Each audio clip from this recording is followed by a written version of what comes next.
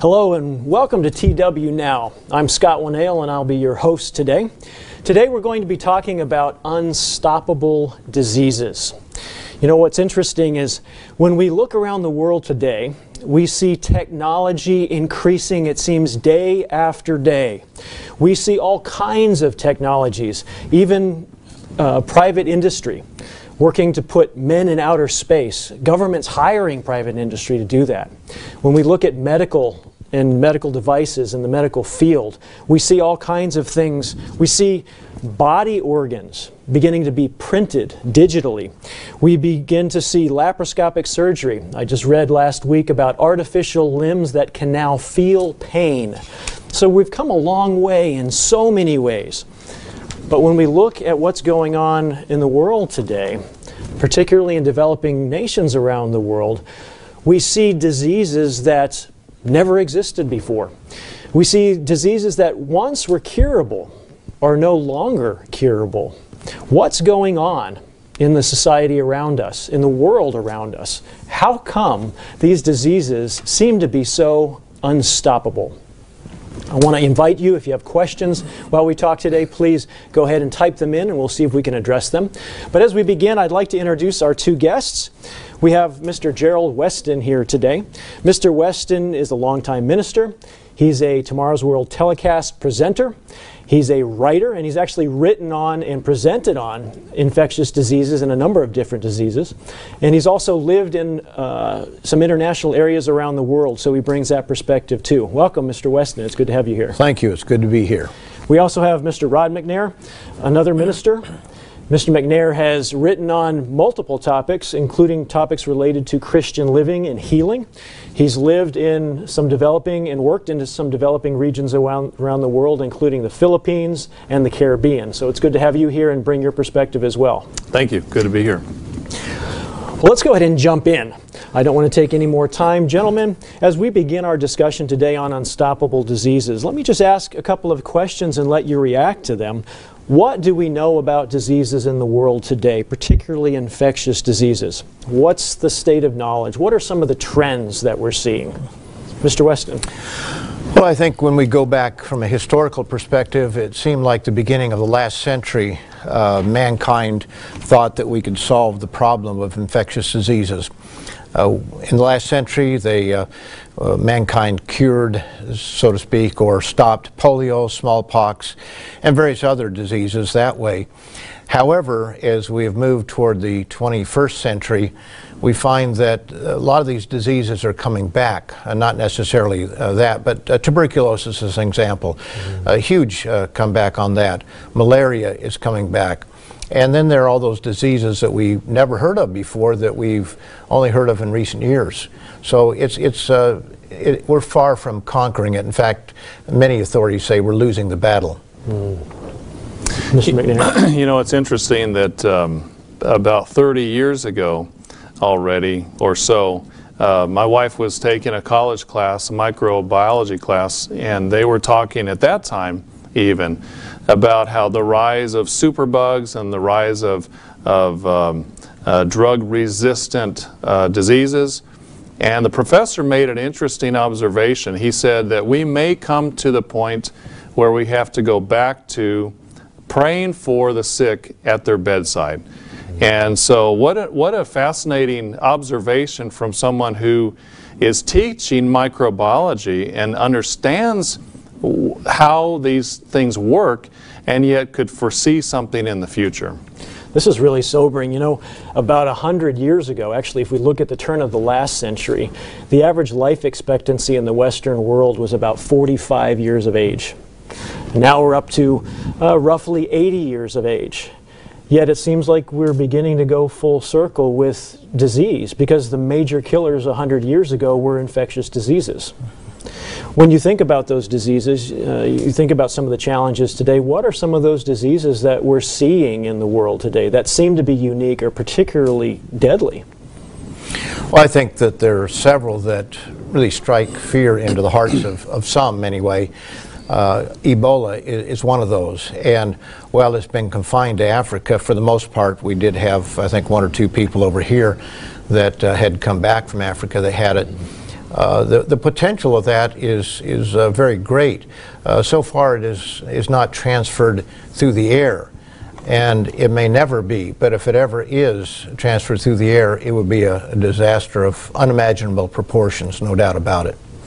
Yeah, Ebola is a scary one. I remember just a few years ago, the Centers for Disease Control putting up these micro hospitals in different areas in Africa and trying to stem the tide. They were worried about it going through entire populations in some of those nations. Mm-hmm. SARS is another one, and that's something that nobody knew anything about until about 2002 when it started. I was living in Toronto at the time, and that was the center of the SARS outbreak in Canada. 44 people died, which is not a huge number, but I'll tell you, it put the fear in a lot of people, and 10,000 people were under quarantine at one point in order to stop it. This was in Canada? In Canada, right. Wow. So. You know, there are all kinds of them in the Caribbean, in the South America. You've got chikungunya that has come up recently, the last few years. Dengue fever has been for a long time a very serious disease. Also, this Zika virus that came up a few years ago and really has wreaked havoc on pregnant ladies and the birth defects that affect them. So, with our modern technology, and even in those countries that have access to it, it hasn't stopped these things from popping up. And the flu hasn't gone away. We have it every year, and many authorities are talking about the next pandemic, which could be, again, a flu virus. When you go back to 1918, it spread around the world so fast, but I've seen figures anywhere from 20 to 50 million, I think even 60 million people I think I've seen. They really don't know how many people it killed, but it did it in a big hurry. You know, it's interesting, a lot of people don't recognize that even in Western nations, influenza is about the 4th leading cause of death in Western nations today. And that's without these pandemics or epidemics going on. It's also interesting to note that you know, we talk about drug-resistant germs and how the medical industry is trying to always stay one step ahead of them.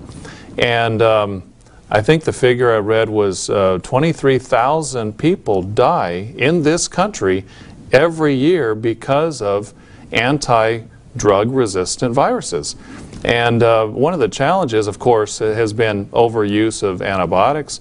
But even today, when there's an understanding that antibiotics should not be used in a lot of cases, doctors still feel this pressure because nobody gets good reviews on the internet for denying a patient an antibiotic when they want it. They want something quick, they want something that's going to knock this out, and really a lot of times there need to be more tests done to figure out for sure where they are. But there's a tremendous amount of pressure on doctors to just throw a drug at it, whether or not they know what it is. And there's bad habits as well, where a lot of doctors will see a situation and say, well, I'm going to give you this antibiotic in case there's a secondary infection. Right. But it seems to be, it's that kind of action that then begins to create this resistance in these superbugs that we're calling them. Let's think about the future. We've given a little bit of an overview here of sort of the disease state in the world today. Mr. Weston, you mentioned this super disease that they're sort of anticipating coming down the line. It could be influenza or something like that.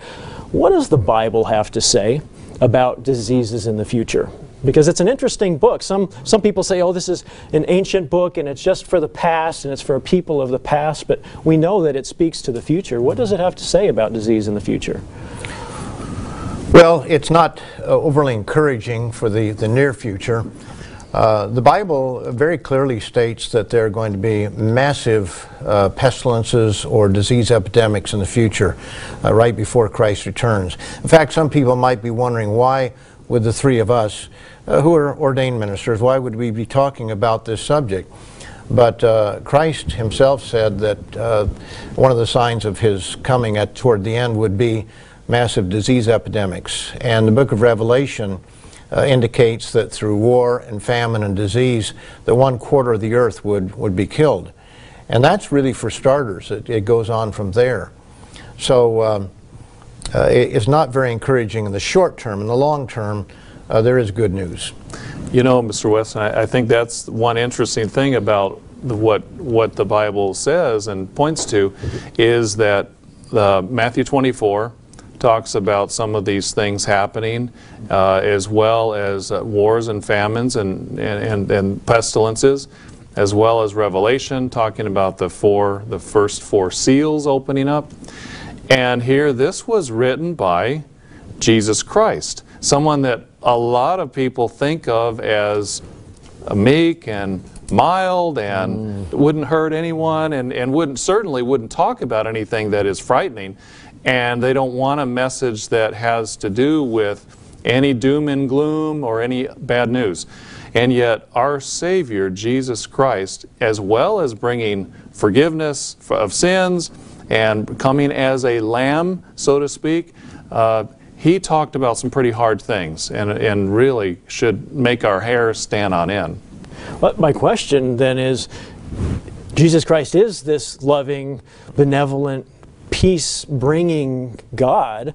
Why would he talk about things like this? Why would he allow such devastation through disease in the future?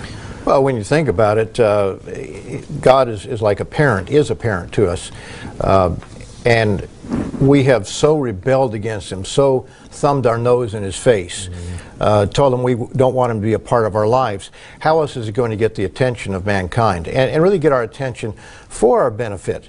Not because he wants to do this, but because he has to. So any parent knows that sometimes with your children, you have to get their attention, and that's one way that he's going to get it. You know, back in the Old Testament, exactly as following up on that, we read of God even revealing himself as the healer, the Lord who heals. I think the Hebrew name would be Yahweh Rophika, or something close to that.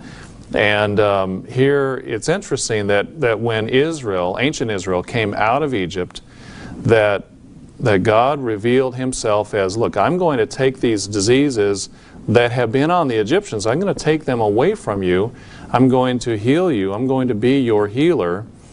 And so I think a good way for us to look at it is that ordinarily, if we are walking with him, if we're trying to obey God, he has his hand around us to protect us.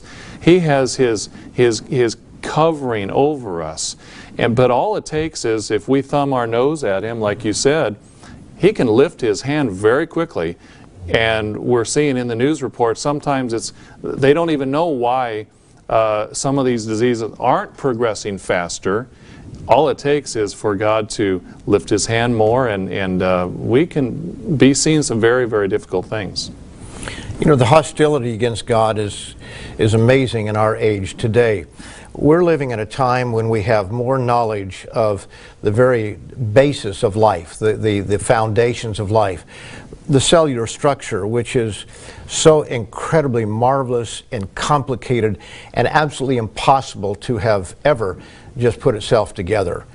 And yet, when you read some of the articles or watch some of the productions on YouTube of cellular life, as it were, of DNA, and how it's such a massive code and everything, you read some of the articles or the comments that people make, and they're absolutely hostile against God. Right. They hate God, they despise God, they despise his laws, and so they have nothing to kick about when all these things come down upon us. But if he demands us to get him out of the school, if we demand him to get out of the schools, out of government, out of our personal life, out of our sex life, out of everything we do, he's going to say, okay, I will get out of your life and I won't protect you from these things.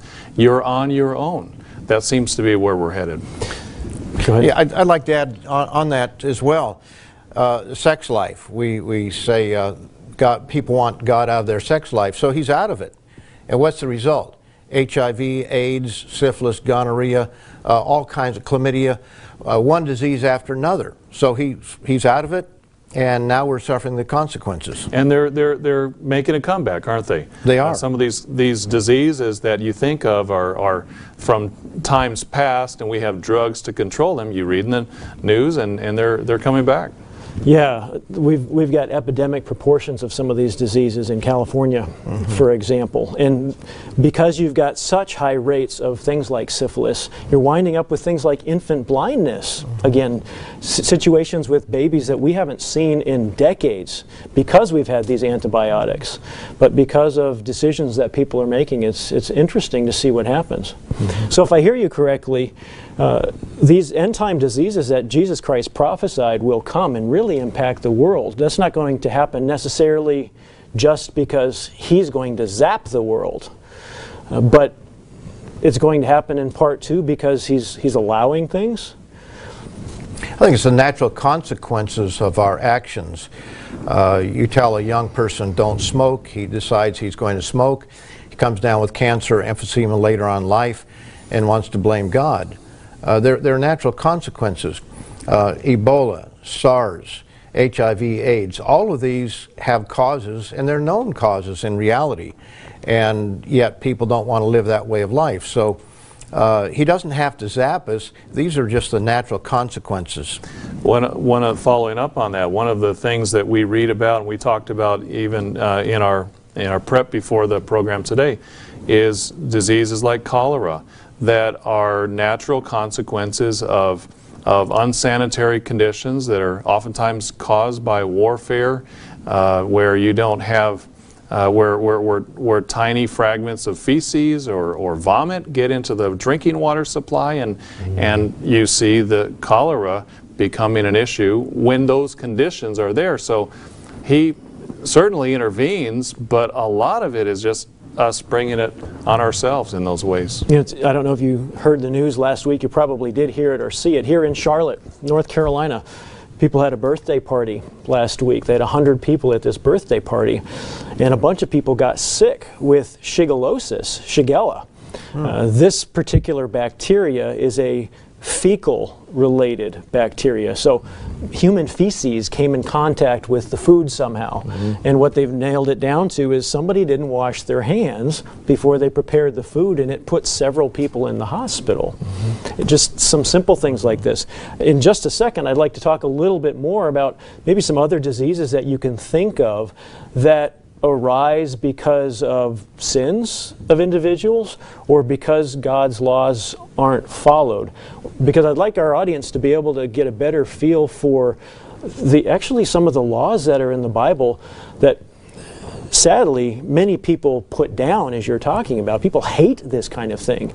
Yet there's some simple things the Bible talks about that could really improve the health of people and stop some of these diseases. Before we do that though, I'd like to welcome you if you're just joining us on TW Now. Today we're talking about unstoppable diseases. If you've got questions, please feel free to send them in and we'll see if we can address them. We do have a couple of questions that have come up. One of them is, aren't many diseases a result of human sin? And another one is, what is the best way to stop sexually transmitted diseases or sexually transmitted infections? And we've sort of gotten to that, but you might want to address some of those as well. Well, I think as far as sexually transmitted diseases, they could be that whole genre of diseases or infections. It used to be venereal diseases, then it was sexually transmitted diseases, now it's sexually transmitted infections. They want to soften it each time. The fact of the matter is that could be solved in a generation. The solution that man has is prevention by drugs, by condoms, various means like that, getting checkups. But the real answer to it is one man, one woman, faithful in marriage.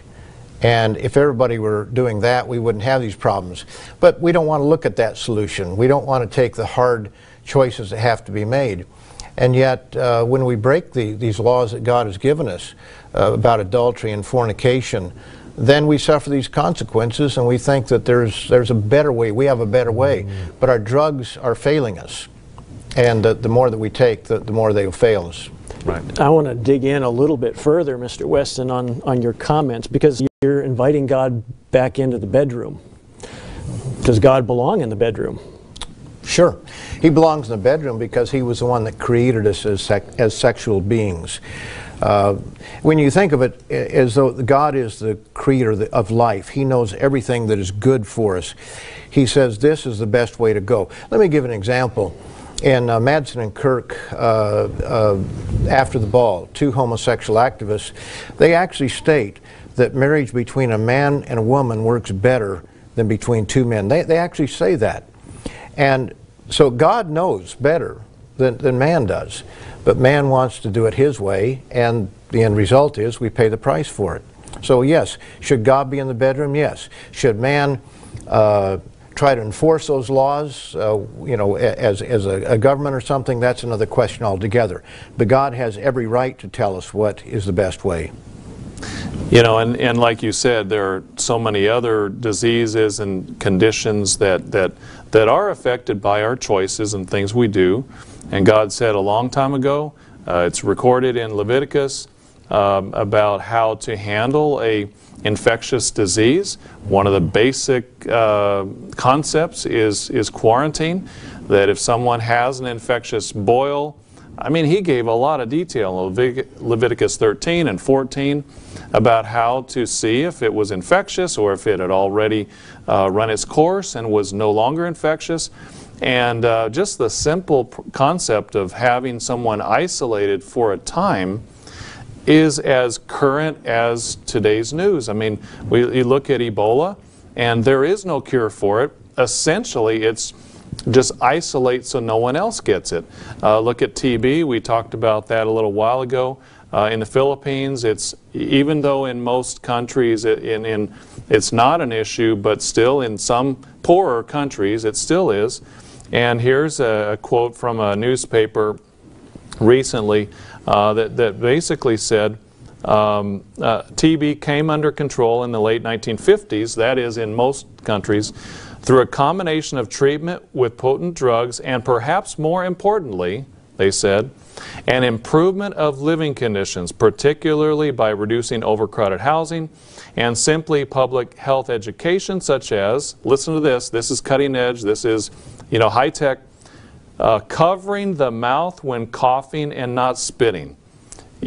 So really you're talking about simple things, hand washing, covering the mouth, not being so close together where if we are infectious, we're infecting all of our neighbors. Mm-hmm. Two of the diseases we've mentioned here, SARS and Ebola. I find it rather interesting that if mankind obeyed the laws of God, we'd have nothing to fear from either one of those. What they do know about both of those diseases, in fact, it's not hard for them to find it. They know where to look whenever one of these diseases breaks out. They go to the meat market. They ask, what are these people eating? They don't look at the vegetable market. Now, there can be contamination of vegetables. We know that. But they go to the meat market, and as they found in China or Hong Kong in that area, they first thought it was a civet cat, which is an animal that God says that we should not eat based on certain criteria. Later on, they've isolated it to be a horseshoe bat. Now, they eat bats, they use them for medicine and that sort of thing over there, but they believe that that is the source of SARS. And then it goes through various other stages through different animals, but that's basically the source, and all of the animals are unclean. Mm-hmm. You go to Ebola. Why does it always happen in Africa, in certain areas of Africa? They know that it is because of some animal or animals that are indigenous to that area. And again, they've isolated that. They believe, but they don't know for sure. They don't know what the original source is, but they know that one of the sources is a fruit bat. And also what they call bushmeat, monkeys, primates, various animals that, again, if people read the Bible, they'd find that certain animals should not be eaten. It was also interesting, I think about Ebola, and I remember reading some case scenarios from West Africa when the outbreak was a few years ago, and just some of the practices as well of the people, and not knocking people, but we get into habits, we get into practices that aren't helpful and in fact are ungodly in some situations. You know, you go back to the Old Testament, what does God say you're to do with a dead body? You don't touch it. You get it out from your midst, you bathe after you touch it, if you have to touch it in your direct family members, and then you are really isolated and quarantined until evening. Very safe principles, but many of those individuals, when their loved ones die of Ebola, they spend time with the dead body. They still hug on and kiss on this dead body that's infected with this disease. And so even some of those practices lead to further infection. You know, we were talking also before about how even today in some countries, if you're traveling and you're in the airport and you have certain symptoms, they're going to say you need to be examined. I find it kind of interesting in this country today with the controversy about immigration, and yet we were visiting in Ellis Island a year or so ago. Have some relatives that came through Ellis Island, and it was interesting to do a little digging and research about that. In the process, you learn and you hear the story about how at Ellis Island, one of the major things they were doing was processing people to see if they had infectious diseases. Mm-hmm. And it did not matter if there was a family member, one person passed. If you didn't pass the test, they would not let you in the country, and that was that. And so, you know, it may seem like a very harsh system, but it was a way to protect others from getting these diseases. Ultimately, there were certain principles that God employed long ago. Interesting. Let's take this as we begin to wind down now and talk about, we've talked about sort of the scope, a little bit of the scope of infectious disease and how it happens, and some of the neat biblical principles that are there. As we look forward, what kind of hope is there for a world today when it looks like you've got these killer diseases that seem to be unstoppable? What kind of hope is there for today and what's coming in the future beyond the society that man has created today? Well, in the immediate future, we know that these infectious diseases are going to be with us.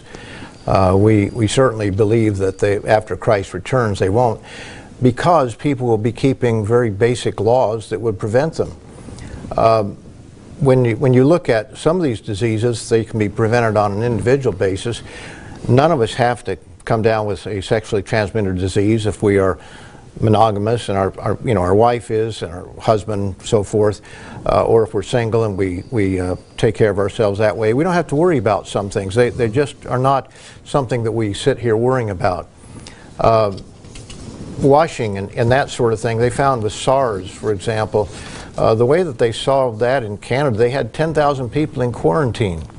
And sometimes it's a matter of us quarantining ourselves, but washing our hands. All of our health officials tell us that that's one of the best ways of preventing flus and that sort of thing. Mm-hmm. There may come a time with some of these massive pandemics where we just kind of have to withdraw for a short period of time, having a little extra food in the house to where you're not out in the public for a period of time.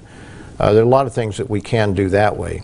You know, you were mentioning washing hands. There also was a recent event here in Charlotte about in one of the restaurants, Hardee's I think it was, where yes, this fellow was handling meat and turns out he had hepatitis A, and so several thousand people were now at risk. Mm-hmm. Just things that are so simple as that.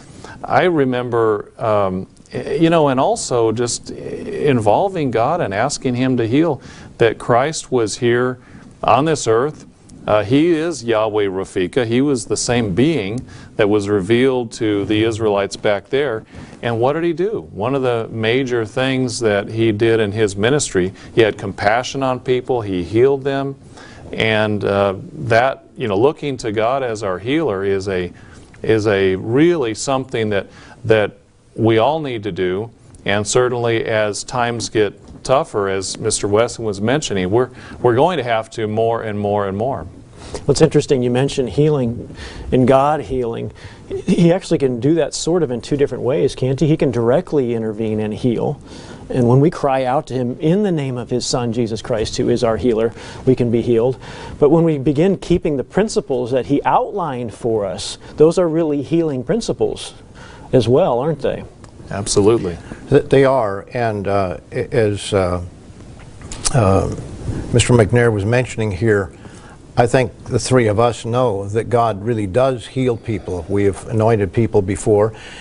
We're not going to sit here and say that everybody that we've ever anointed was healed immediately or even at all. Some people die. There's a time to die too. But I know that I've personally seen situations where no doctor could explain why this person didn't die. And I think there comes a time we have to put our faith in God and in Christ. But in order to be healed, one of the qualifications in one sense is that we should be obeying him. God gives to those who obey him the things that they ask. Mm-hmm. And so we can't wait around and live any way we want to and then expect at the last minute that God is going to step in and heal us. Yes. Let me ask you for just a final comment. We've talked about sort of the world today. Do you see a world that might ever be disease-free? And if so, why? Well, I certainly do. And the reason why is because so many of the diseases that we have today have causes and have known causes. We take for granted that every year we're going to get the flu or the flu's going to come around. But the more you learn about the subject, you find that it comes from a certain part of the world where they live with animals in close contact, and so every year it kind of spreads around the world from that area. Why is it always from that area, or usually from that area? I think that we're going to be surprised someday to find out what the causes of a lot of illnesses are.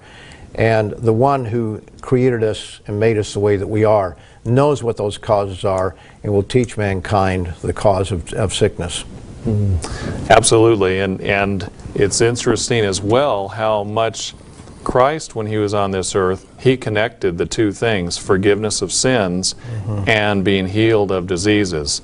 And so we don't, in our modern world, we don't put those two together, mm-hmm. but there is such a strong connection between what we do, how we obey God in our life in general, as well as how we follow the basic steps and principles that, as you said, people here are figuring out today, that really were what God put in place thousands of years ago. Mm-hmm. That's still true, and it's going to be even more so in the future, that he is the one who forgives our sins and heals our diseases. We read of the lame leaping like a deer, and the blind seeing, and the deaf being able to hear, and just a tremendous glimpse into the future. It's an exciting time to think about. Absolutely. And it's exciting because this wonderful God that we worship has actually given us an outline of how to live.